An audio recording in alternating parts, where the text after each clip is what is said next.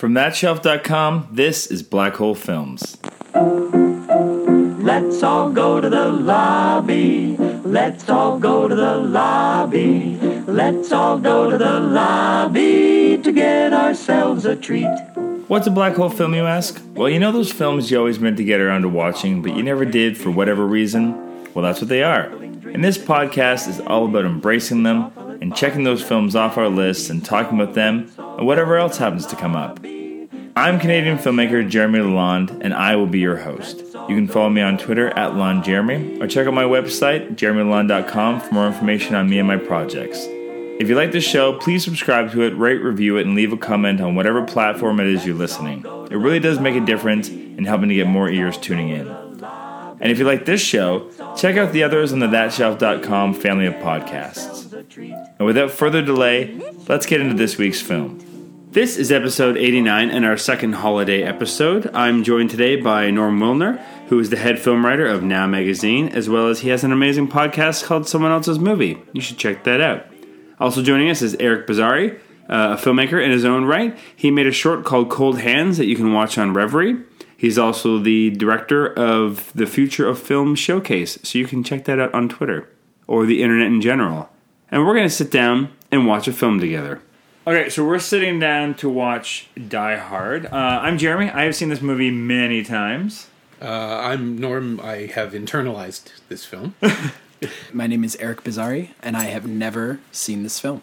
And we are being hosted tonight by Norm, who, for the sole purpose, is because he's going to let us watch it in 4K. Oh, there's Dexter! I insisted, yeah. It's like, no, I have that! We should watch that at my place! So I should update my intro. I'm Jeremy, and I've never seen this film in 4K. Yeah. Well, neither have I, really. Oh, yay! Although I've seen it in 70mm like 6 times. Well, there you go. Does that matter? I saw it a lot in 1988. Like, this was one of the films that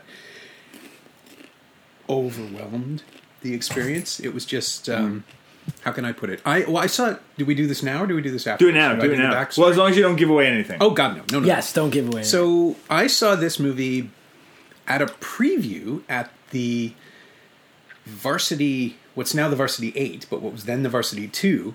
There was a sneak preview. They used to do this. They used to screen movies on Saturday nights and, you know, come pay for this movie and see this other movie. The studio would just stick 2 films together. So they screened it in June, I guess it must have been, with Big. I was going to ask when this movie came out, because it is July 1988. Fascinating, because it is like, you know, part of what I'm doing this year with my Christmas episodes. I'm doing Christmas adjacent films, Right? So because it takes place at Christmas, right? Yeah. Did you know that? Yeah, that's I know. Spoiler. The biggest, I guess, topic about this movie that I've found is whether it's a Christmas movie or not. And I think they asked Bruce Willis, like, didn't they roast him on like a comedy roast or something? And they asked him if it was a Christmas movie. It was like a running gag. There's no question. Of course, it's a Christmas movie. Well, it takes place on Christmas Eve. So there are jingle bells on the soundtrack. Yeah, it has to be. But that said, I was curious because I hadn't looked up. I was like, when was it released? It was released in the summer, so that's fascinating. And it was, at the time, this is the amazing thing, no one thought it was going to be any good. Bruce Willis was a comedian. He had made 2 movies. Right? Yeah, and he'd made Sunset and Blind Date, or maybe Blind Date came first, but he'd made comedies. Yeah. And so this thing came out, or before it came out, it's just like, and you get to see Die Hard, and we're all like, okay, free movie. And oh my God, can you imagine? And what happened was they screened, I want to say because of the running time that they ran Big first. Usually they sneak the film and then they show you the movie that you paid to see, but this time it was backwards. I think. I'm almost positive the first we saw Big, which I hadn't seen. What which a I did double enjoy. bill. Yeah, and then this thing started and it played like a rock concert. It played huge. I bet. I'm actually envious of seeing it for the first time. I mean, now you've got 30 years of baggage, I guess, of all the movies that have stolen from it and have quoted from it, and for 10 straight years, every movie was Die Hard on a thing. Yeah. Mm-hmm. So what do you know about it? I know that it's similar to this film that came out recently about like kind of like a one building idea where all the enemies are like on each floor. Oh, Get Over It Man? Game Over Man or something like that? No, Skyscraper. The one with Dwayne Johnson? No, not Skyscraper. It came out, it's a foreign film. It came out like, oh my goodness. Tower Heist? No. Not Tower Heist. No. Inferno, and there's a million. I know what you're talking No. about. But like Norman said, there's a that kind bunch of of film. Die Hard in a thing. Yeah. It has been a thing for the last 30 years. Yeah, single Exactly. location. One, how did it go? Oh, this is great too because in 1992 there was Under Siege and Passenger 57, which is I've never heard of those. Die Hard on a Boat with Steven Seagal. It's the only good Steven Seagal film it's worth seeing, and Die Hard on a Plane with Wesley Snipes. And the selling point of both of them was that the trailers are identical, and they both came out within weeks of each other. So if you were lucky, or you or me, you got to see them one after the other in screenings. Yeah. And both of them were, terrorists have seized this boat/airplane. The stakes have never been higher, but there's one thing they didn't count on. And in Under Siege, it's Steven Seagal, and in Passenger 57, it's Wesley Snipes. They're identical trailers. Amazing. And so we watched them back to back at one point. And this whole audience started giggling. But that's how simple the formula was. It really is that simple. Find an isolated location, have a brilliant plan, and have a fly in the ointment, a monkey in the wrench, a pain in the ass. Raid. Isn't it called Raid? Oh, Raid. Raid? Kind of. But that's that- about a is that what it character is? going into the thing. I think The Gareth Evans movies. And they're Yeah. they just came out. Like the second one just I don't came know. out or something. I'll believe you. a couple years Raid. old. Yeah. But that's what I know about it. Okay, great. I'm curious. I'm sure you could find online because I bet you, given what you're saying about Bruce Willis's career at this point in his life, he was not their first choice for this Oh, role. no. Do you know some of them? I know plenty. Should we go into it now or afterwards? I don't want to prejudice anything. I don't think it'll prejudice anything. Okay. It was originally, technically it was supposed to be Frank Sinatra, but that was never going to happen. What? Well, see, the book on which Die Hard is based is called Nothing Lasts Forever. It's by a guy named Roderick Thorpe, and it was the sequel to a book called The Detective, which was made as a Sinatra movie in the 60s. Okay. So it's an old book. I think it dates back to 74. And that's been, it was bought, it was optioned because of The Detective, and it was floating around for a 20th long Century time. Fox forever. Oh, okay, that makes more sense. I don't think Sinatra ever said yes. Gotcha. I think he was dead by the time he was still around when they did it. But because of the age of the actor, the first person they seriously thought about making it with was Clint Eastwood. That would make sense. I get that. You get the Yeah. Dirty Harry stuff going on. Yeah. That would have made sense. would And then Makes when sense. he didn't do it, Richard Gere was up for it in 1988. That would be a very different movie. Yeah, it would have been. And then I think there were a couple of other pieces shuffled around, and then it ended up being Willis. Amazing. But This was the film that my dad, my dad fell in love with Bruce Willis. I mean, given he hasn't done much previously, but he said as soon as he saw this film, like Bruce Willis became like one of his favorite actors. So given that, I got to ask, how is it that you've never gotten around to seeing this? yeah. When I was younger, my dad, I think I might have mentioned this before, but my dad got me into like Rocky, got me into Back to the Future, and a whole bunch of other series. But Die Hard, we just never got to. There was like a period in my life, like within like 2 or 3 years, where we just like continuously watched all different kinds of franchises, and we just never got to Die Hard. How old were you? When I watched like Back to the Yeah, Future, in this window. I'd say like 10 to 13. Yeah, you would have been old. Like, Or Die Hard is 9 to incredibly 12, violent. But kind of. Yeah, I know that's where I'm Around at that because my area. son will be turning 10 in March. Yeah. And there's all these movies where I'm like, not yet.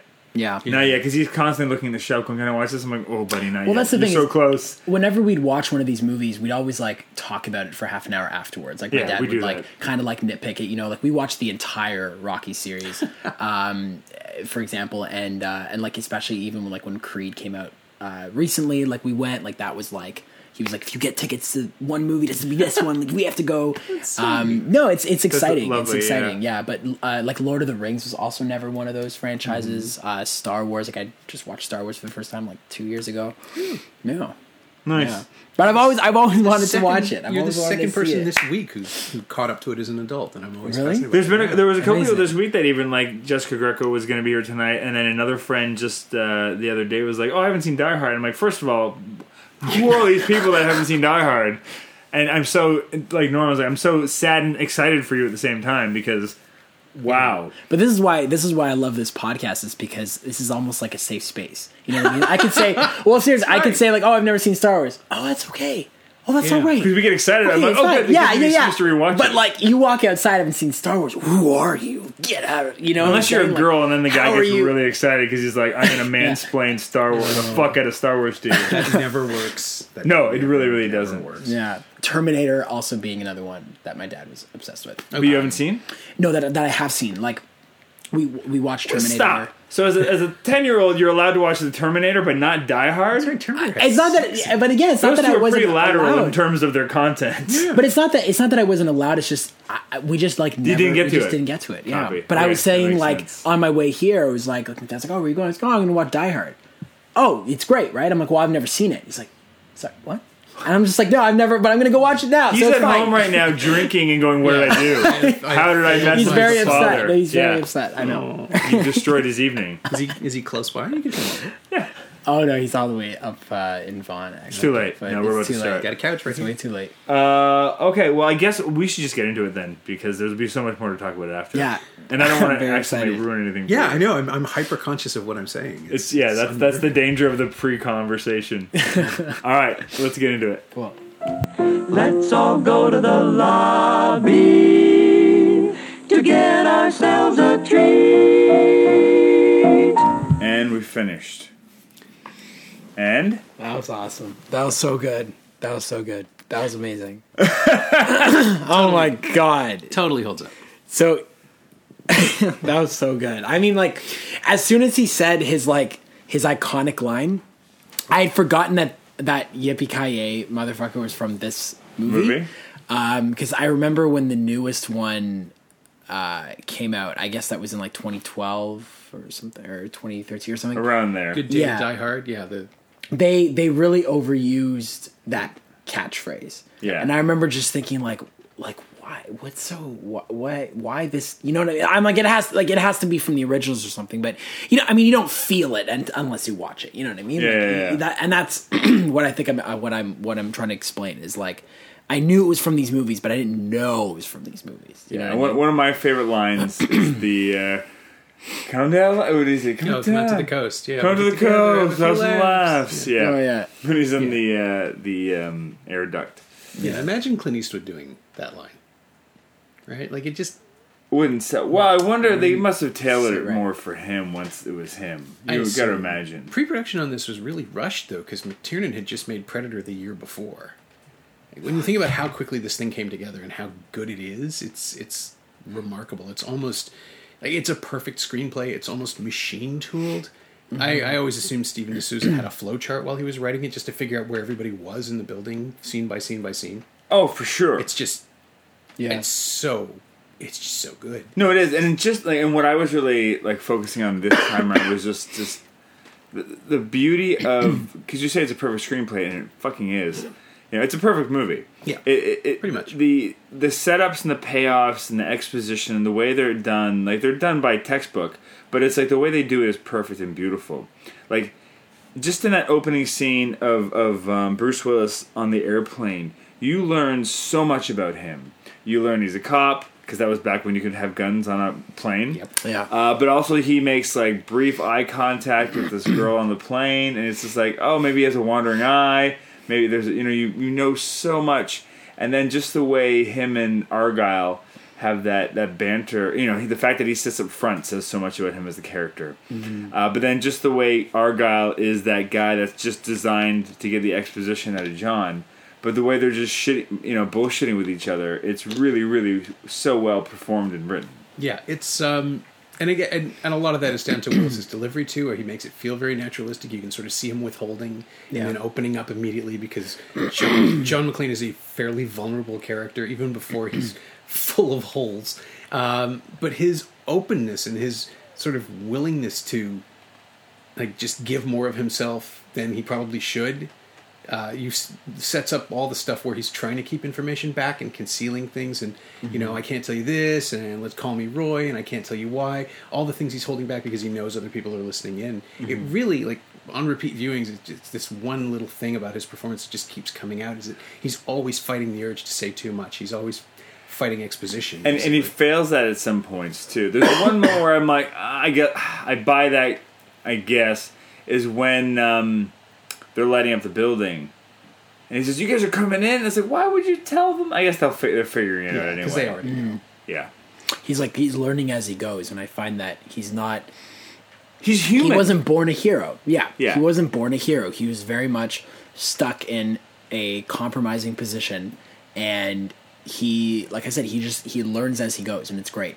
Back to at the beginning when you were saying you know so much about his character, it's like you know about the relationship with his wife even before they start talking in that room. You know what I mean? Even from like his position leaning against the wall in the bathroom, like the way they're kind of conversing, you know that, you know, okay, they're together, but they're not whole somehow. You know what I mean? There's just something beautiful missing, little right? things like when he logs into the building and he goes to use the last name and she's used the maiden name, and it's just like that just says so much too. And it's just a simple, beautiful way that's organic to the story. Yeah, and he winces at it too. So we get to understand that like, not only did he not expect it, it's an insult to him anyway. And his pride and his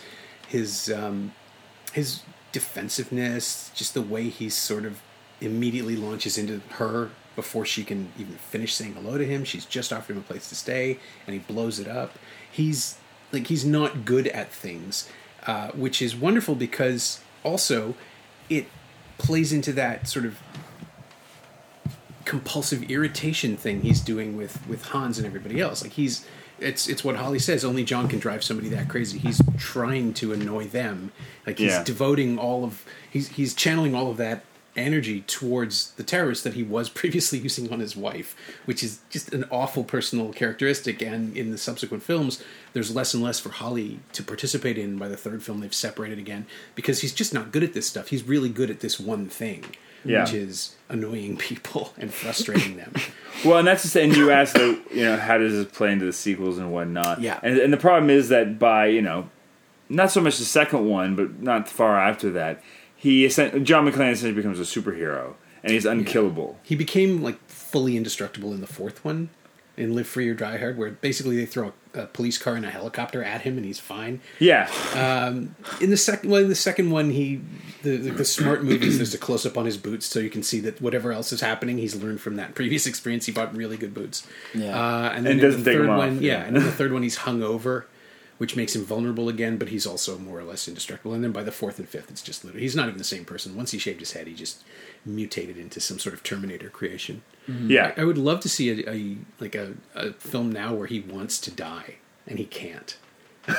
This is his destiny. Every 6 or 7 years, he'll be in the wrong place at the wrong time and all that, and have to save the world. And he just, like in the fifth one, I don't know if you've seen it, they go to Chernobyl by the end of it. They end up in Chernobyl, and there's like a joke about taking anti-radiation medicine. For a second, you kind of expect him to go, I don't need it, I'm fine. Yeah, I'm John McClane. Yeah. What the fuck's gonna happen? At least make a joke out of it. But no, they're just, it's like, it should stop. It won't stop because now there's a prequel coming. Yeah. Which is the stupidest idea ever, because the whole point of Die Hard is that he's never been in this situation before. This is a complete... he's an everyman. Prequel still with him in it? A prequel to the original? Yeah, no, it's like John a prequel McClane to this. Year One or something. Yeah, which makes no sense. New York, on the streets of New York. And why? Like, who wants to watch that? No, you'll see. No, zero people. Who's cast in I it? don't know. I'm assuming it'll be Taylor Kitsch or somebody who's probably older now than Willis was at the time. No one wants to watch. Anyway. And no offense, not an insult to Taylor Kitsch, but no, but the same thing. It's don't just make like this movie Taylor Kitsch if you're listening. Yeah, politely say no, thank you. Just get out while you can. Yeah, this is like, there shouldn't have been sequels. This is a perfect self-contained story. It doesn't need to go any further. And I like the third and fourth one, but this is just it's the ideal iteration. Well, it's just it's a beautiful action movie. It's a hilarious comedy. Yep. Yes. Just like, I forgot about that one line by Paul Gleason when the FBI guys die in the helicopter. He's like, I guess we need some more FBI guys. Yeah. Like there's so many amazing little one-liners that are just thrown away that kind of deconstruct the whole scenario they're in. Well, the absolute cynicism of Hans too, right? Like I read about them in Time magazine. Do you think anyone will respond? Who cares? Yeah, it's not important. Well, and how instantly the movie just lets us know that he's just fucking with them. There's a great moment where Carl, the other one of the terrorists, just mouths the Red Dawn or whatever. Dawn? He's like, what does it matter? I read about him in Time magazine. It doesn't matter. You just know right away. It's like, oh yeah, they're fucking with him. And just the way they set it up, he knows the FBI is going to show up at one point. They're just a bit ahead of schedule. Yeah. Because in fact, he needs the FBI to show up. Yeah, that's the other thing that's so great about this movie. It is basically, I'm sure I'm not the first person to point this out, it is basically reverse Predator. Because if you see it from the terrorist perspective, he's a serial killer picking them off one by one. Like, he's murdering them in horrible ways, and they just keep finding bodies and damage that he's left behind. And he's like, I really caught it this time, the scene where he distracts Carl's brother. I think it's Theo, right? No, Theo's the computer kid. He distracts Carl's brother with a bandsaw that just sort of stops whirring just as he comes into the room. Yeah. So McClane can attack him. It's that's what Candyman does. That's an evil thing to do to somebody, but it works. Mm-hmm. And the other thing about Predator, being McTiernan's previous film, is that both Predator, Die Hard, actually all three of the perfect action trilogy that McTiernan made, Predator, Die Hard, and Red October, every single person in this movie, in those movies, is doing the best job they can. Nobody is a fuck-up. Everybody's smart, or at least reasonably intelligent, and the only thing that trips you up is that the other guy is better than you are. That's all there is. I mean, Carl has a little... He's hot-tempered. He's maybe a little vain. Hans is definitely certain that he's got the best plan ever. But they're not wrong. Like, they do have the best plan ever. It's an ingenious plan.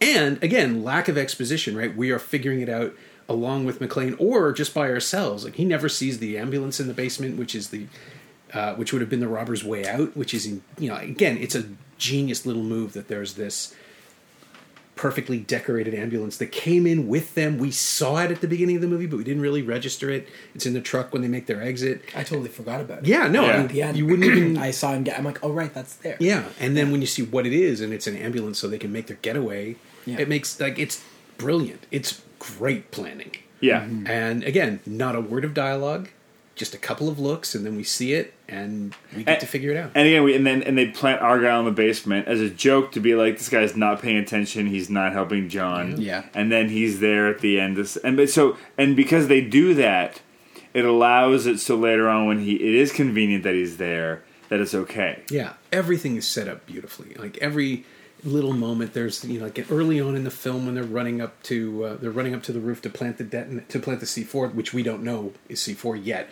But when people are running up to the roof, they pass the chains that McClane will hang Carl with. They're just right there. There's no surprises. The characters are surprised by things, but we see it all laid out. And then there's that great shot of McClane hiding under the table early on when they kill Takagi, and we get a sense of the sort of contorted zigzag shape of it. Yeah. And then an hour later when he's under the table, you know exactly how he has to move and exactly where the other guy has to be, and how actually difficult that would be when someone is firing like several rounds of ammunition per second at you. Yeah. It's beautifully laid out, and then it's all completely destroyed. Yeah. And I always forget about that moment coming when Alan Rickman gets to play the schlub. Oh, Bill Clay. Yeah, when he gets to pretend that, and I love that interplay. It's such a brilliant use of it, and just of us knowing what's going on and being a little bit ahead and who's fucking with who in that moment. And it's not sustained when it happens. I remember the first time seeing it, thinking, "Oh my God, they're going to actually." What is he going to end up fighting his own men? And then, of course, not, because the second McClane gives him a gun, he points it at him. There's no hesitation. There's no playing along. As soon as he has a weapon, he uses it, or he tries to. Yeah. Well, the only misstep he makes is he starts talking. He should have just tried to shoot him right away. He starts. Well, he wants the detonators, right? Yeah, but he could have shot him and got the detonators out of his hand. Like, he starts talking in whatever language. German. Yeah. German. He says, "We're on the 32nd floor. Come get us." Quick. Yeah, but it's like, why wouldn't he just shoot him right away before McClane even turns around? He monologues a little bit. You gotta do a little bit. Yeah, but then McClane does it at the end with the laughing. So I guess he enjoys it a little bit. But even at the beginning, he doesn't. McClane doesn't kill right away, right? That's right. Guy first death's an accident. His first death, right? So, and I love that kind of like hesitancy where, or even his belief in Hans as a good guy. As a good character when he was hiding out with him, right? Yeah. Just goes to show that like his heart is in the right place. His heart is to help people. Yeah.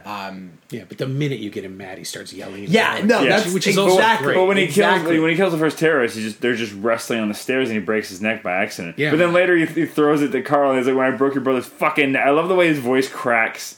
Yeah. in that moment. I Yeah. broke your brother's fucking neck. As if he did it on purpose. Well, he's using it now. Yeah. Yeah, now he's using. It's a great emotional performance. He cries, he bleeds, he screams, he Oh, shouts. just the glass and the feet, just that moment, just like really humanizing. And just the brilliance of using it, like shoot the glass. Yeah. You know? It's almost like, I don't know if this is the right word, but realistic in the sense that there's so many times when you watch these action movies and there isn't a scratch on the person's body. You know what I mean? Oh, he scratched the fuck He's up. bloodied. Like, he's Yeah. gone by the end. He's walking out of that building and they're watching him, and then that, Terrace comes back up afterwards and he turns around, no questions.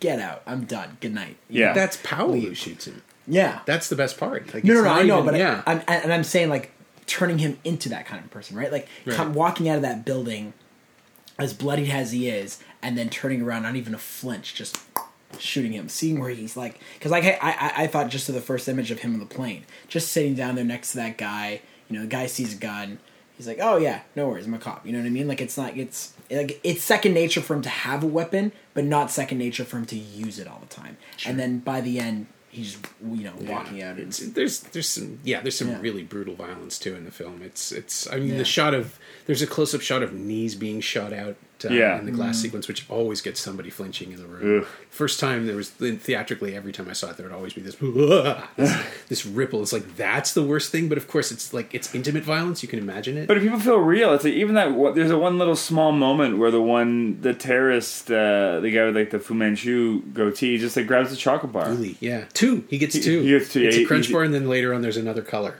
It's like a different wrapper. But it's just like, that's such a human. Of course, it's like, yeah, I'm going to be here for a few minutes. There's chocolate bars right here. I'm probably hungry. Yeah. When's the last time these guys ate? Yeah. Plus, you're in a movie theater, right? Like, this film was designed to be seen by people who could just sneak out and get a Zagnut. Yeah. It's almost like you empathize with him, but you also want to eat something. I feel like in that scene kind of mirrors Brad Pitt in World War Z. That scene when he's kind of just like, he's killed a few of the zombies, but he has a bit of a break, and he passes by a vending machine, kind of just looks at it, and he kind of just like shoves it, Coke falls down, he opens it, he's like, yeah, I'm gonna take a break, I'm just gonna drink Coke, Yeah. But I was gonna ask, how was that violence like received when it first came out? Orgiastic. Really? People, yeah. Yeah, because it's not treated as realistic. Yeah. In the sense that it is treated like very human.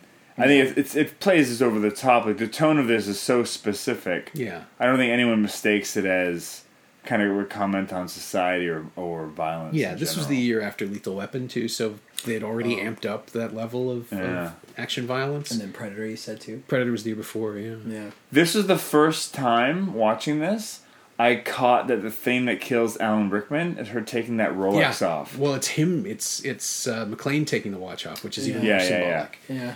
But yeah, that's the thing. And the only people who care about the watch at all are Ellis at the beginning when he points out it's a Rolex, and then Rickman, Gruber at the end when it's the only thing between him and falling. What would that say about McClane, about him not caring about the watch? No, well, it's just the watch is a symbol of her promotion and her. You can read it as her selling out or being part of the thing that took her away from him in New York. Interesting. We never really do find out what she does. They say she's instrumental to closing deals, but Ellis is the one taking all the credit for most of it. But also, there's some kind of inclination that she's more effective at it if she's seen as a single woman. Japanese company doesn't like married women. Yeah, that's what she says. Right. I guess that makes sense because they should be at home. Yeah. Because they're sexist. It's the 80s. Everybody was on coke. I don't know that we need to really...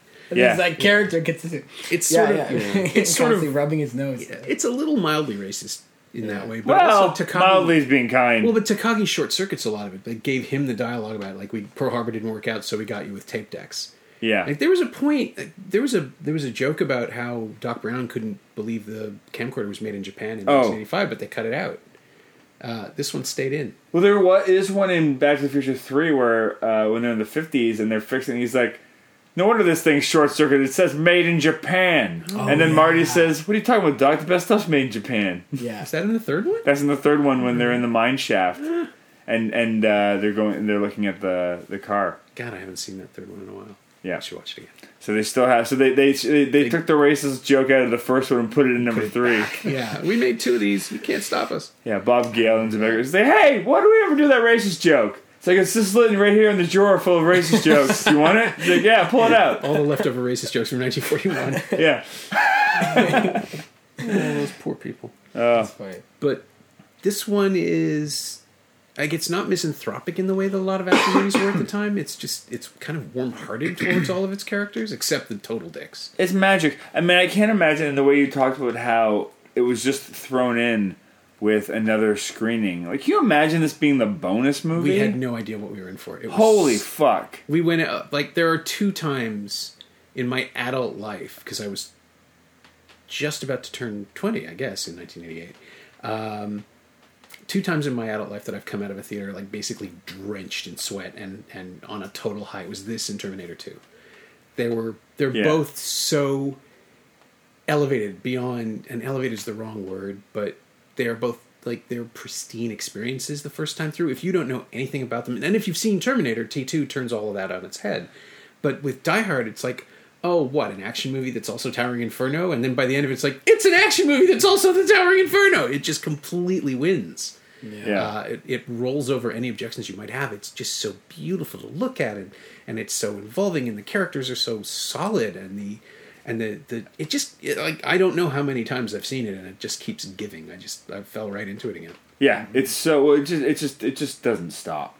Yeah. And sequence after sequence. Yeah, and this time through, I noticed the structure when it opens up about an hour in, once McClane gets a radio and can communicate, obviously.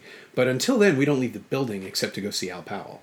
No. Right? And then when then it opens it up to the police scanner because they can hear him, so we get to see the stuff going on at 911, and we get to see the stuff going on at Dick Thornburg's TV station, Channel 5, I guess it is. And then it just keeps adding more characters. But the first hour is really contained. There's almost no dialogue in the McClane scenes. He's completely alone. He talks to himself a little bit. He's like, "Why didn't you say that, guys? Because you did too, asshole." He's monologuing to himself a little bit. But he's beating himself up, which is great. He doesn't Al talk to you. Yeah, and once he gets Al, then the story opens up a little bit more. And then once other people can hear them, it always expands in a logical fashion. Yeah. Like, and after that, characters come to the building. Yeah, I always forget how that kind of section, almost the middle of the movie, where once the police do show up, he's just kind of hanging out smoking cigarettes for a long time. He disappears for a while. Yeah, for quite a while. He can't do anything, so he's just sitting down quietly and thinking. Chatting with Al every now and then, talking about just getting to know each other over the open walkie. Reading back the information that he's sharpied onto his arm, which is, again, brilliant, right? Like, it's such a genius little thing that he writes their names down so he can taunt them with them. Yeah, exactly. And he's still, like, he's shooting in the dark as much as Hans is. What does he say at one point? Like, with Heinrich and Frankie and the other guy, because he doesn't know who the other guy was because he didn't catch his name. Well, the whole thing is just like they're both playing chess with each other the whole time, right? Yeah. Which is what you said, and I love the way you phrased that. Yeah. That everyone's doing the best job they can, and there isn't just with the information they know, like with what they know. Yeah. But they're all professionals. Yeah. They're all smart. They're all good at what they do. Yeah. Mm-hmm. I still maintain that if Hans Gruber had shot John McClane in the face, and at the very end, the movie would still play. People would still love it, because you root for Hans as much as you root for him. Yeah. Like, by the end of the film, you're invested in both of them. That moment when the vault opens, it's celebratory. Oh, it's a hero moment. Yeah. There's, like, they blow his hair back with wind. I love that. There's a little shot of Alan Rickman's hair kind of fluttering. There's no wind. It's just happening because he earned it. He earned the flutter. Yeah. I assume it's just blowing victory perfume at him.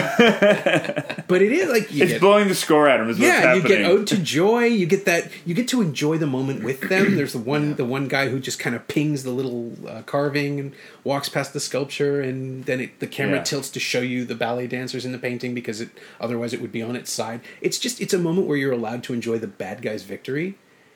And feel the way they feel. Oh, you revel in it. And that's the thing. Ode to Joy is also one of those things that's tied to this franchise. It is now, yeah. Whenever they have new... But the trailer, it's always in the trailer.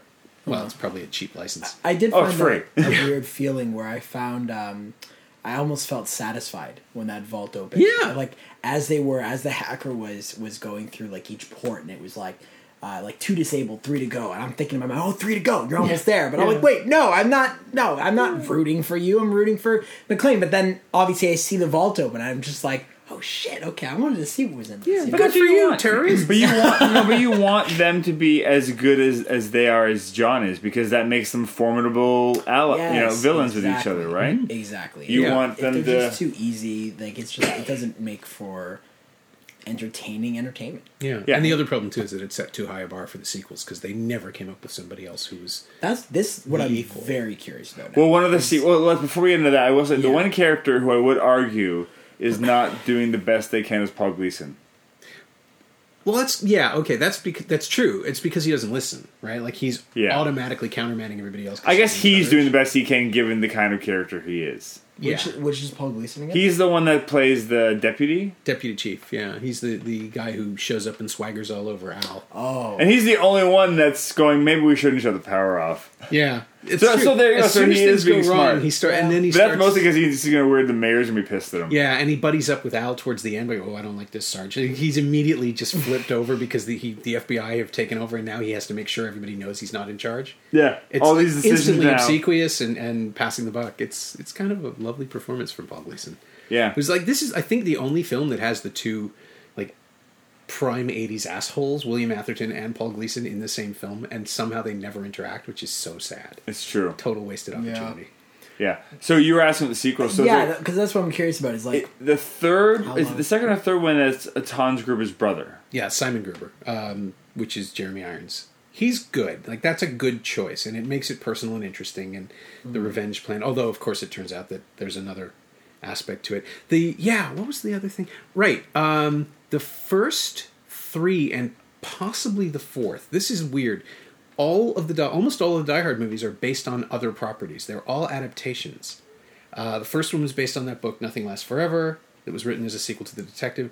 Die Hard 2 is based on a book called 88 Minutes, I think, or 89 Minutes, about terrorists hijacking an airstrip. Isn't that an Al Pacino? Yeah, no movie? relation at all, which is the wow. weird part. No connection. But same book. Nope. Oh. No, completely different. Oh. No, the book that Die Hard 2 is based on is by a thriller writer named Walter Wanger, I think, or Wanger, and it doesn't have a McClane character. It doesn't have any recurring, like, it's not part of a cop series. It's just a story about a police officer and a bunch of air traffic controllers trying to stop this terrorist takeover. So they bought the premise. They bought the book, threw it out, and kept the premise. And then for the third one, it was a Lethal Weapon screenplay by Jonathan Hensley that never got used. And they repurposed it. Yeah, which is why Sam Jackson is in it. He's basically playing Murtaugh, and they had to figure out another way to get that character in so he could be Hilarious. the sidekick. And the then fourth one is like based on an article. I think like so. a Wired a true article story or of something. cyber hacking, which Yeah. then they bought and turned into a Die Hard movie. And then the fifth one, I don't know, it's a hallucination. It never happened. Isn't the fifth one just based on a Kevin Smith monologue? Oh, probably. Oh, it's so bad. And that's the most recent one. Yeah. Like with the son. It came out like... No, Yeah. that's the one after. Because the one with Kevin Smith, is in Live Free or Die Hard. That's the cyber. that's the one he's in. yeah. Yeah. Also bad. Like, Which he did a rewrite on. yeah, that would make sense. Yeah. For Justin Long, future star of Tusk, the poor bastard. Yeah. Well, no, it was more. It was. They met. How did they meet? Yeah, what did he do? Well, there's Kevin Smith tells spends 3 hours telling the story in one of his evening with Kevin Smiths about Bruce Willis and him meeting Right. somewhere and hanging out, becoming best friends, and then him getting hired. All of a sudden, gets a call to be like, "Hey, you want to come in and do a couple of days in Die Hard, rewriting the scene and playing Warlock, or whatever the character's name Right, the was." super hacker. And then years later, they made a movie together, It's and awful. apparently had a terrible time with each other and hated each other. I don't blame Bruce Willis at all. That's a terrible movie. I saw Cop Out. I was one of the critics he was so pissed at. He still blocked me on Twitter. Yeah, Kevin Smith is his own problem these days. But, yeah, it doesn't add anything to the Die Hard experience to know that there are all these other movies that don't quite capture the first energy, because how could you, right? So there are only 5. There are only 5, and now they're working on this year 1 thing, which, Yeah. again, doesn't exist. You're in a good place, Eric. You can just walk away right now. I could watch the third one. Like, it is... I want to watch more of this character. Yeah, Watch but that but Die Hard with you a won't. Vengeance. That's the problem. You're watching the sequels doesn't mean you're getting more of this character. Yeah, he's drifting away. Die Hard with a Vengeance, the third one, is pretty good, and you don't have to see the second one. They're pretty much self-contained, really. Yeah. Holly's not in it, but she's present, so that's okay. But then they. I'm just letting you know, you're going to be like a junkie chasing a high. It's like that true. first one is never going to be as good. You're just never going to catch it. You got to hold.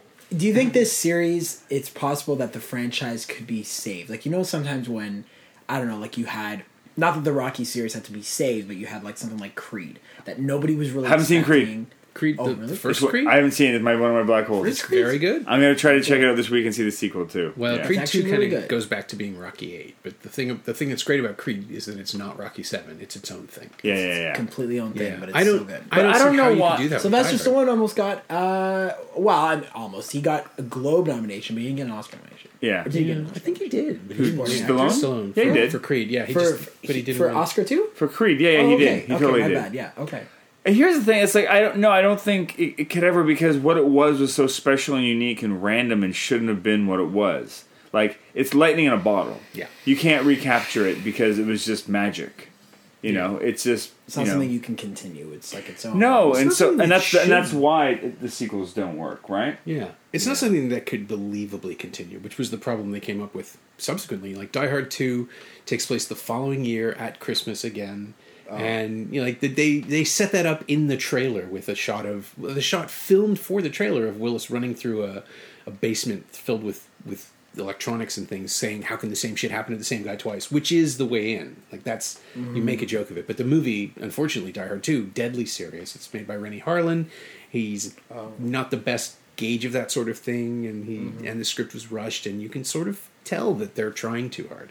And then the third one came out, and they made it personal. It's a vendetta, which at least allows the same characters to come back into play, and it's pretty good. But like you said, the problem is this one just set such a high bar. Yeah, you know. none of them is. Exactly what Jeremy said. There is no way to catch that high again. Yeah. So sorry, We broke it. Well, Well, we didn't though, because we just gave you the best experience of it. but No, I'm this- telling you, first walk one. away now. Just walk away. You're in a good place. You know what's so great is that if I had been anyone else and I had said, "Oh, I watched Die Hard," like ask me how my friends watched Die Hard for the first time on their laptop, Yeah, probably. or on television with commercials. I watched it 4K DVD in Norm Wilmer's friggin' home theater. Well, okay, that's come what on. that's what this space is for. Jaws, Come Lawrence on. of Arabia. No, but It's seriously, true. that was Yeah. it was incredible. Like it was great. Yeah, It was I'm so sorry. good. I'm sorry you didn't get to Great see it like experience. with an audience. Cinesphere would be a great one. This is Yeah. I've seen it at Because they're Cinesphere a couple re-releasing. times. I It's think pretty good. it's coming back. But this Right? is the Yeah. beauty Is of that one of the the Black things Hole that they- podcast. We try to create a Should be. nice viewing experience for your Yeah. first time to watch these Yeah, things. and a safe space. There's And no it's- judgment here. I honestly, I really do. Like, it sounds dumb, but I genuinely envy the people who get to see stuff for the first time. Oh, Because it's like, I wish I could see this movie again, not knowing anything about it. I would love to have the opportunity to re-experience it the way I experienced it the first time. I mean, that's not probably likely. Yeah. One of the things I do when I Let's introduce erase your mind for a second. I'm kidding. Yeah, one of the things I do when I introduce the Now screenings, the free flicks that we do at the Royal once a month, Okay. is I always try to take stock of how many people have seen the film, how many people have seen it for the first time, are seeing it for the first time in a theater with people, because it's always Yeah. a different experience, and I'm happy for those people.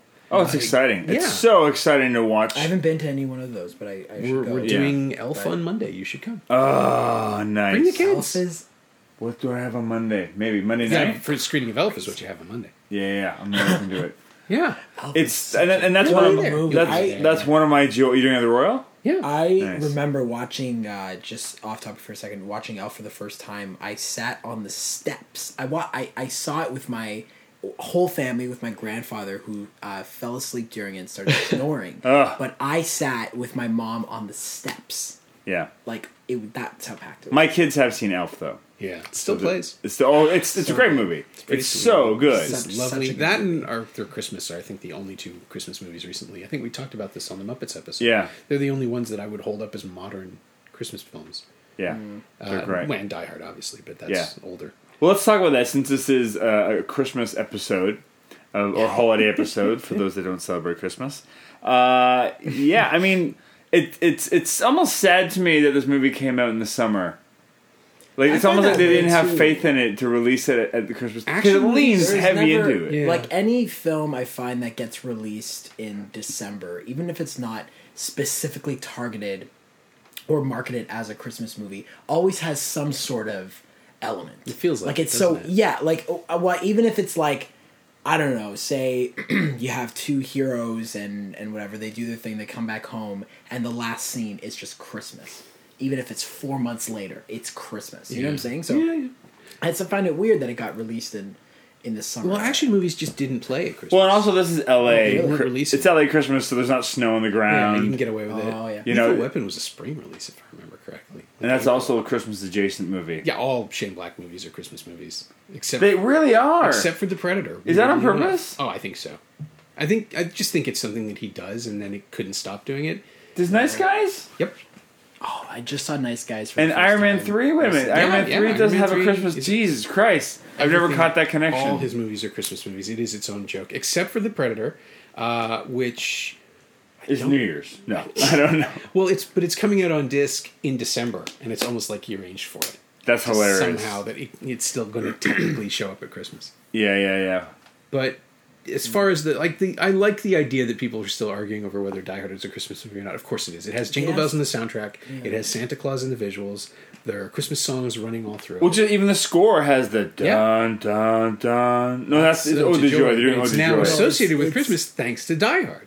That's It's hilarious. the score that plays throughout, like the piano or something. Even it comes back at the end. But there's a little No, of the Christmas. Yeah. Jingle Bells thing Yeah. going on, and there's Is it a piano? Well, just the fact that it takes. I'll say this. Kinda let Just it the snow fact that it for takes two place on Christmas Eve automatically makes it a Christmas movie. Yeah. But just the way they layer in the jokes and they layer in stuff. It's like when he kills the first hostage, he writes on his shirt, "Ho ho ho." Yeah, it's Oh, Christmas. I love Alan Rick.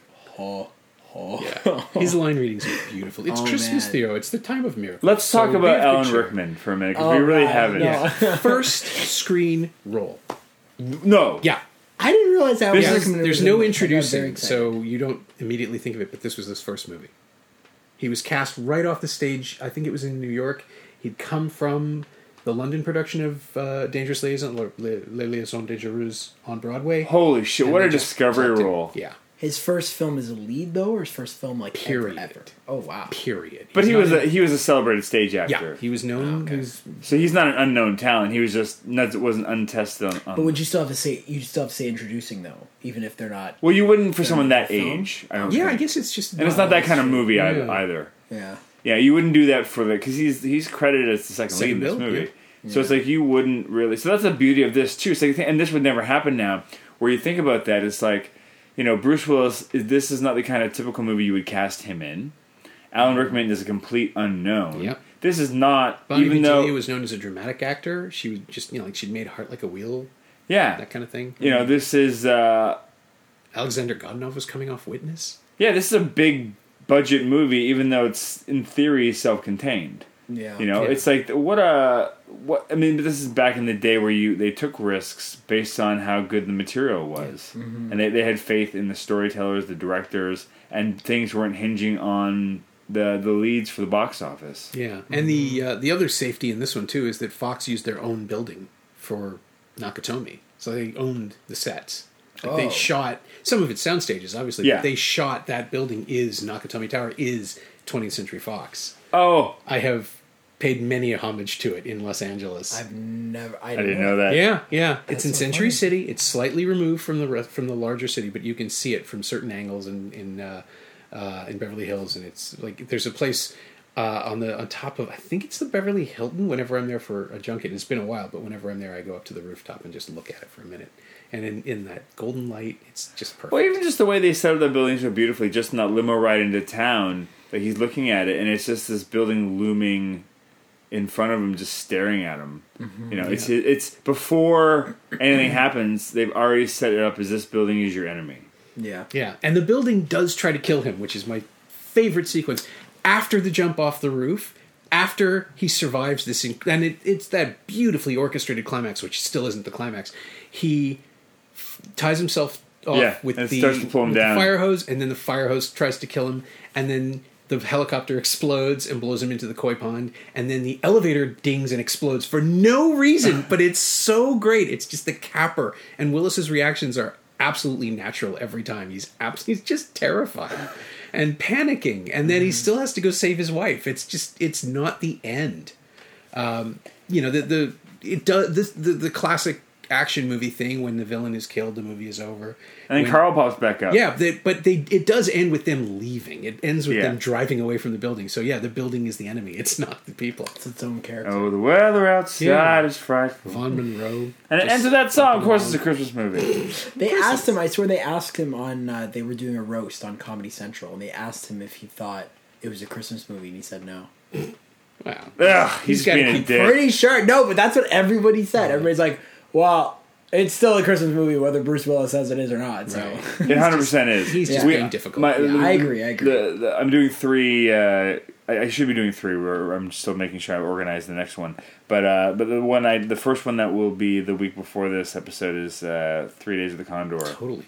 which is barely It that is with one. Christmas carols. Sure, it's if you played a drinking game with the Christmas references in that movie, you would not get drunk. That's fair. Yeah. What's the other one? Children of Men is sort of a Christmas movie. Like there's some Yeah. decorations that's and another stuff. one I need to see. I haven't seen it. That's great. No. Alfred- Children. Oh, you haven't Time- seen Children of I've Men? seen I've seen the Holy. opening sequence, but nothing else. Time for a Yeah. deep dive. Roma's out. Do a whole Quaron thing. Oh, I'm so excited. It's for that. so good. And I'm not going to see it. Did you see it at TIFF? Yeah. I caught up to it after, but Yeah? I have seen it. Yeah, I saw the TIFF Okay. in the Yeah. front row. Oh. It was still good. It was still good. It is. I remember It's- having that reaction to Moonlight when I tried like 5 times to see it, and then the 5th time I finally got into like a press and industry screening. It was a regular screening, but like I was still able to get in. And it was in the very front row. It was like my 4th movie that day, but my 4th movie because I didn't know I was going to get in that day, and I fell asleep, knocked out, KO'd, woke up Yeah. in the credits. Everybody's cheering, crying. Friend was crying. Did you like it? I fucked. Nope. No idea. Left. I imagine I will. I was so upset. I man. can't. I'm not going to talk about We'll it. save it up for Roma. Roma's worth it. Yeah, I need to see that on the big screen. I'm You not gonna do? see it on Netflix. No. Well, it's None of like that. it's so. You can watch it It's on. If upsetting you it's watch it getting on a released big on TV, Netflix. it'd be okay. Yeah, I think. mean, this will be. Yeah, fun. okay. It'll Yeah. it'll work on a small screen, but I do find it absolutely amazing that Alfonso Cuarón made a movie for Netflix that basically tells you not to watch it on Netflix. I'm surprised he did it for Netflix. They financed it. It's really hard to say no They to talked money. him into it. Yeah, it's like here's a giant bag of money. Make us a movie we want Oscar Yeah. nominations. And he Yeah, said, as a okay, filmmaker, but- it's really hard to say no to money. When they're like, "We'll finance your thing," it's like, "Great, thank you." It's like it's gonna be on Netflix. Like, that's fine. I don't care. I don't care. Can I still shoot it in 65 mil? Yeah, okay then. Yeah, and we're Netflix, so we don't give a ton of notes. We just ran the algorithm, and they said we could give you this amount of money, and it'll be fine. So here's that amount of Yeah. money. It's a terrifying new reality, but if Well, you I'm get not seeing it on Netflix. I'm seeing it on the big screen. you get a Coen Brothers movie and an Alfonso Cuarón movie out of it in the same like 3 I haven't months, seen that yet too. it's kind of worth it. Yeah, you suddenly let it go. You're like, okay. No, and I'm fortunate. I mean, not everyone has this, but I have a nice setup at home where I can download Netflix on my 4K and Yeah. 2K See, I'm and watch just it, starting- and it looks okay. Yeah. Just starting to do that. I mean, we Just watch stuff starting in to do here that. streaming, and it's pretty good. I figured out how to project Vimeo. So that's the real trick, people. Just get a decent home setup. Yeah. There's no excuse not to. If you're watching Die Hard on a phone, you're a bad person. That's, We were talking about it today. I'm sound mixing my my current film, and I was telling him about how is it Edgar Wright that after he's done mixing his film, he listens to it on his phone that sounds like something he would do. just to see how it sounds. I think he uses the earbuds, so Right. at least there's Two some channels. kind of stereo system going in there. But it reminds me of that scene at the end of Once, where once they're done making the record, they throw it in the car and see how it sounds in the mono track, right?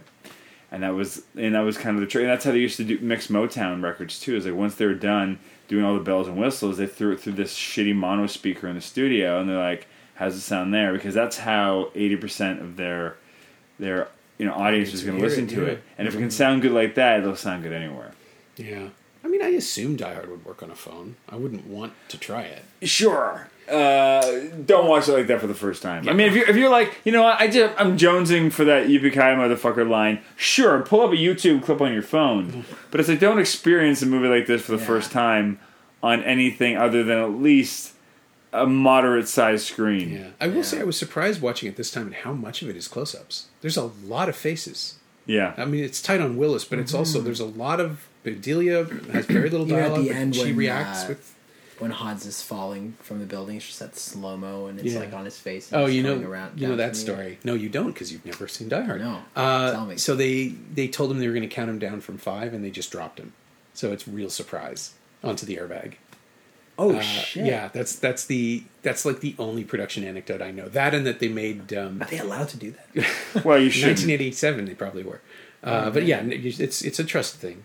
He was perfectly safe. It was secure. He was like Yeah. a short drop. I think it was 20 feet or something. But yeah, they didn't tell him. They were gonna I think the trick to something like that is, I think you can get. There's a way to do that. There's a nice way to do that where you're just like, we're not going to tell you when you're going to drop you, but you're safe, you're harnessed, you're good to go. I think. Because then you still get the surprise without being a dick and saying, we're going to count you down from 5. Thinking you're getting 5 and then going down on 4. Yeah, I would just argue there's a more is a kind of way to get that surprise. Yeah. I would think. Yeah. Oh, the other story is that they built barefoot feet for Bruce Willis. I was going to say they would have had to. Yeah. Because Oh, it's just like a skin, like a fake skin over top. But it's for him to wear? He's Yeah. in his bare feet a lot, and it's I just not figured, safe. yeah, you can see them in a couple of shots, so the flesh tone doesn't quite look right. But No, I imagine anytime like that shot when Rickman comes into contact and they pan down, those are his real feet. yeah, But it's anytime he's just running around, of course he's going to be protected because Yeah, that would make sense. No, you're the last thing you want is break your toe in the middle of a shot and you're screwed. yeah. Then their Or like break your production ankle shut like down. Tom Cruise. No. Yeah. Yeah, no. Yeah. What else? And what are your final thoughts? What are you going to tell your dad? I'm gonna. My dad's gonna be so happy. He's gonna be. I don't know if he's watched like the sequels. I'm not like. Well, there you go. Watch the sequels to your dad. Yeah, watch his disappointment rather than yours.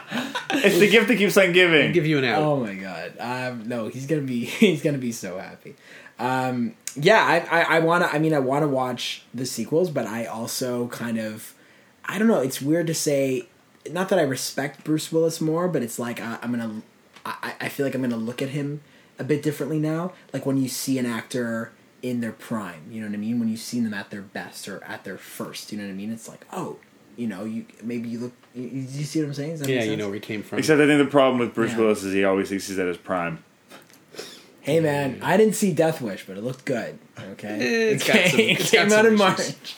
It's got some issues. Yeah. He's good in it though. That's like he's Yeah. too good. He's too good for the movie to be the pulp that it wants to be. Yeah. Because he's playing like misery and like suicidal tendency. He wants to get killed being a vigilante. I was and the movie hoping- doesn't think that. I was Yeah. hoping it'd be like a Jackie Chan in like The Foreigner No. kind of performance. Not You know like what I mean? that. Like something,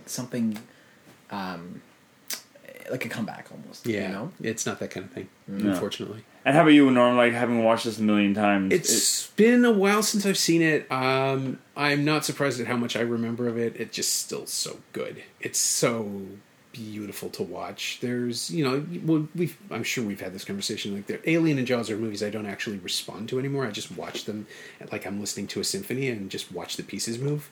yeah. Because I know them so well and I love them so much. And I think Die Hard is getting there too. It's so...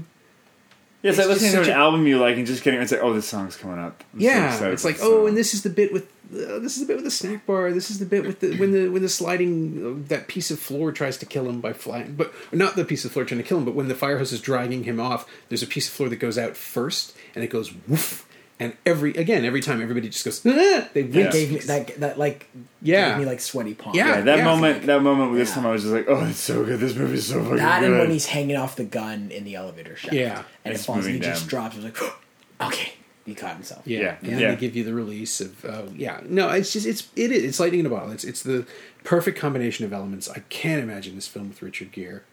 That is a weird. I Like can imagine young with Richard Clint Gere. it Eastwood. would just too. be different. It would be a different movie. Yeah. And it'd be... But it wouldn't be vulnerable because Gere never did that in the 80s. Like that, it took him decades to figure out how to be open, except in Days of Heaven, weirdly enough. But then You'd he buy stopped. him nicely as like a regular guy.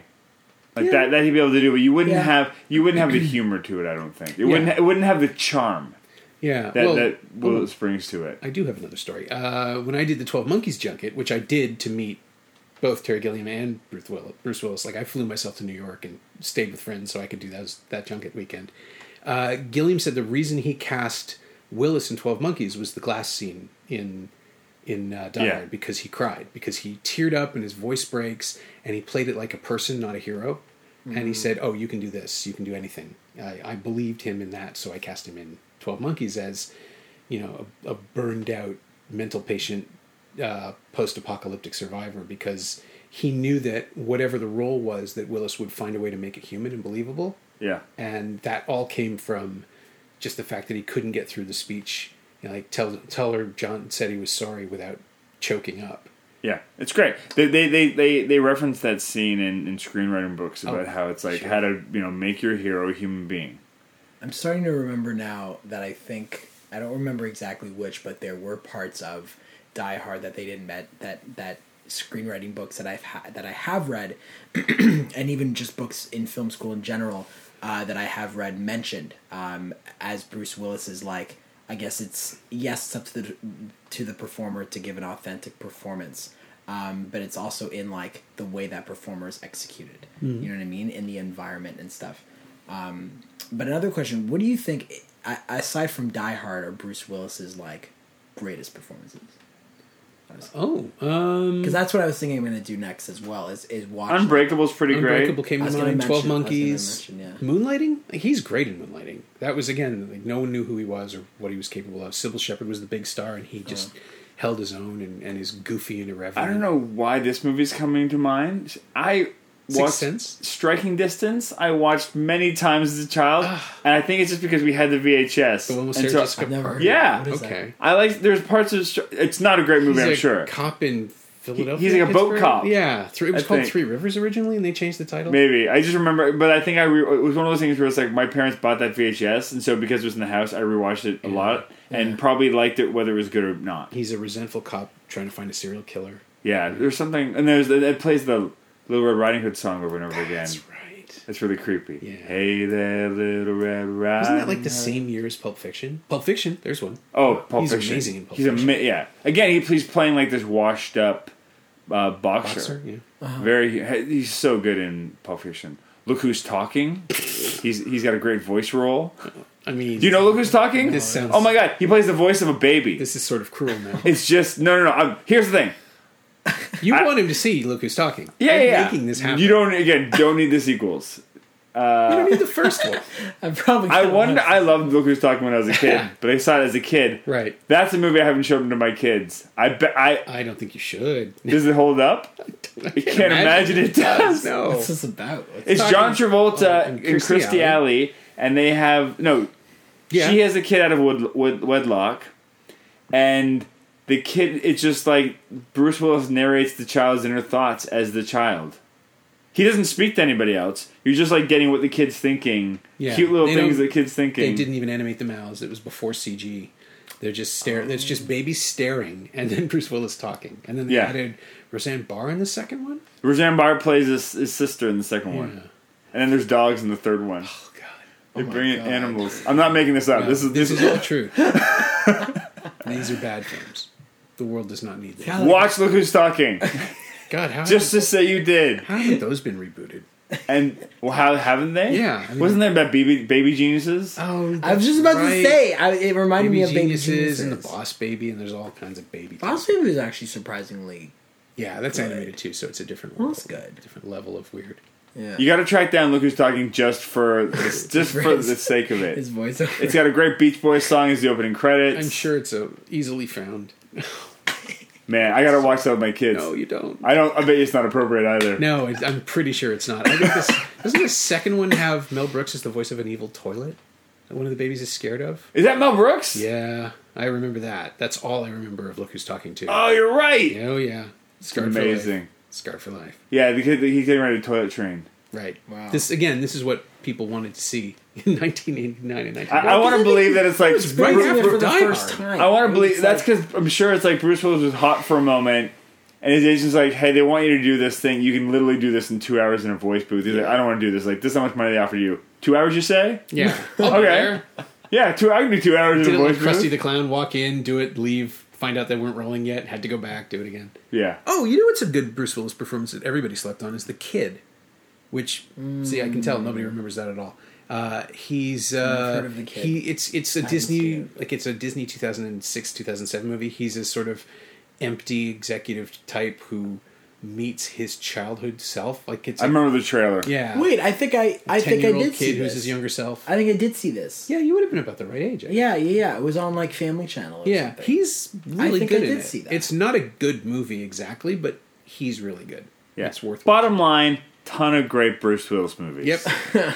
Lots of stuff to discover. But Yeah. really, Yeah. Pulp Fiction, Unbreakable, Sixth Sense. Are you excited for Glass? I'm a little Split bit. was surprisingly good. I'm curious. Split was a nice return to form, and it had that great ending where you're like, oh, this is connected to that world. Yeah. I had no idea. I didn't watch Unbreakable. The end of Bruce Willis shows up, and my friend's like, I was wondering how "Who that would is- play for people. why is he Yeah. here? What's going on?" The theater's freaking out. We're just like, "What the?" I don't get it. Yeah. Yeah. Whereas I was sitting in the there theater, like, "Okay, cool." and they panned to him, and I was like, "Oh God, no! Don't do this. Let it be a thing. Let it be its own thing." Because what that does is it completely sells out everything that Anya Taylor-Joy goes through. Sure. Because she has suffered, and we've got all the stories about her trauma as a child making her But stronger. franchise, Norm. No. M. Night hasn't made a franchise yet. know. Because last Airbender didn't work out for him. Good, but my concern about Glass is that now it's just going to be him showing off again, like Lady in the Water, and that little moment where he gets one hit, then another hit, and people start to tell him how great he is, and he believes it and steers into it. You know, like you had Unbreakable, you had The Sixth Sense, Unbreakable, and Signs, which are all really solid. Then The Village, which is a little bit. He peaked at his cameo on Entourage. Oh, that's true. He is in that. Yeah, I think you may be right. It's funny. I love Don. It's a funny cameo. I never remember that. He tracked. It's like Ari Gold is his agent, and he makes him read it in front of him. That's right. He makes him read the script in front of him when Ari Gold's been up like all night. Yeah. Okay, that was funny. You may be right. That might be the best of it. That's his best performance in terms of as being an actor. Yeah, I think Split's fine. I spent the entire movie going, "Really, mental illness gives you superpowers? That's your takeaway." And then, of course, it allows itself to be a comic book by incorporating Willis. So, Yeah. okay, fine. But you'll find that most comic books don't have that level of like sexual trauma and adolescent torture, and it's just like he's trying so hard to do that thing, and then when it comes to the landing, it's just yeah. I just find I think I just love how much it especially in the marketing and stuff, it didn't reveal about the film. You're watching the film going in one way, and that's similar to me with Die Hard. Is that I came in thinking that it was one way, or like, you know, coming in thinking, Yeah, what did you expect? So I was explaining before about how, so I knew that it was kind of like enemies at every floor kind of deal. It was Yeah. in one location. But I didn't think it was like there was a well-rounded villain. I didn't think there were any supporting characters. Right. I literally just thought it was him going in, hey, there's like thieves, and he's just like shooting them up. Oh, Like, so you how went in could with this- your expectations so low. because I In knew it one was way. a classic. Like I know it's a classic and whatnot. So I knew it was going to be good. I just wasn't expecting a well-rounded movie. Sure. You know No, what I I get mean? that. Yeah. Yeah. And that's the thing that a lot of the knockoffs just didn't understand, where they would have the bad guy be, you know, like Powers Booth in Sudden Impact, which is set at, or Sudden Death, which is set at a hockey rink. He's just really smart ex-military. A couple of them got it right. Like Tommy Lee Jones in Under Siege is a blast in the Seagal movie. Yeah. I think someone ran the numbers, and if I remember correctly, like Tommy Lee Jones and Gary Busey, who plays his sidekick, his henchman, have more screen time together than Seagal does in his own film. And it works. Like, it really works. Yeah. It's the way you minimize a weak leading man, is to make the villains really colorful and give them stuff to do. And then you cast Tommy Lee Jones and he'll just do whatever the hell he wants. Yeah, he'll just have fun with it. Yeah. Who else? Dennis Hopper in Speed. That's a good adversary. He's a good villain. Yeah. Oh, Speed is a great. Have you seen Speed? Speed is amazing. Speed is Die Hard on a bus. Yeah. Like, on the most basic level. Really? There's a bomb on the bus, and if the bus goes below 50 With miles an Sandra hour, Bullock? Sandra Yeah. Bullock and Keanu Keanu Reeves. Reeves. So good. Daniels, Speed yeah. is so good. Jeff Speed's Daniels. Yep. Jeff Daniels is in it. Rewrite by Joss Whedon. Speed is that- great. Yeah. Guys, send me these. I don't know. You're so. Speed's good. There's so much I have seen, but there's so much I haven't seen. Sure, Like and it's really it's crazy. You There's can't nothing watch. wrong with that. You literally can't watch everything, but you should try. Yeah. That's kind of your mission statement. Look at Yeah. That's your tagline. That should be the tagline for my podcast. It only took me 89 episodes to figure it out. You can't watch everything, but we try. Yeah, but we try. Yeah, and eventually you'll put a little dent in it. Yeah. No, that's good. I'm glad. No, I'm glad I saw Die Hard finally. This has been a long time coming. I'm glad for the excuse to watch it again. This is why I wait, because I have friends that have this. I Yeah. have friends that have. Look at this. It's great. It's amazing. It's a great experience. And Fantastic. Thank you for hosting us, Norm. Oh, it was my pleasure. Thank you. It was a great excuse to Thank watch you it so again. much. Yeah. Thank you. Go watch Speed. Let's all go to the lobby. Thanks for joining us for Die Hard. Black Hole Films is a proud member of the That Shelf Podcast Network. You can listen to other episodes of our show and other That Shelf podcasts on thatshelf.com. Please subscribe, leave comments, spread the word, do all the things that let others know you like the show and how they can check it out. You can find me on Twitter @LonJeremy and go to Facebook and join the group Black Hole Films. And until next time, go watch something you've never seen before. Thanks. Let's all go to the lobby.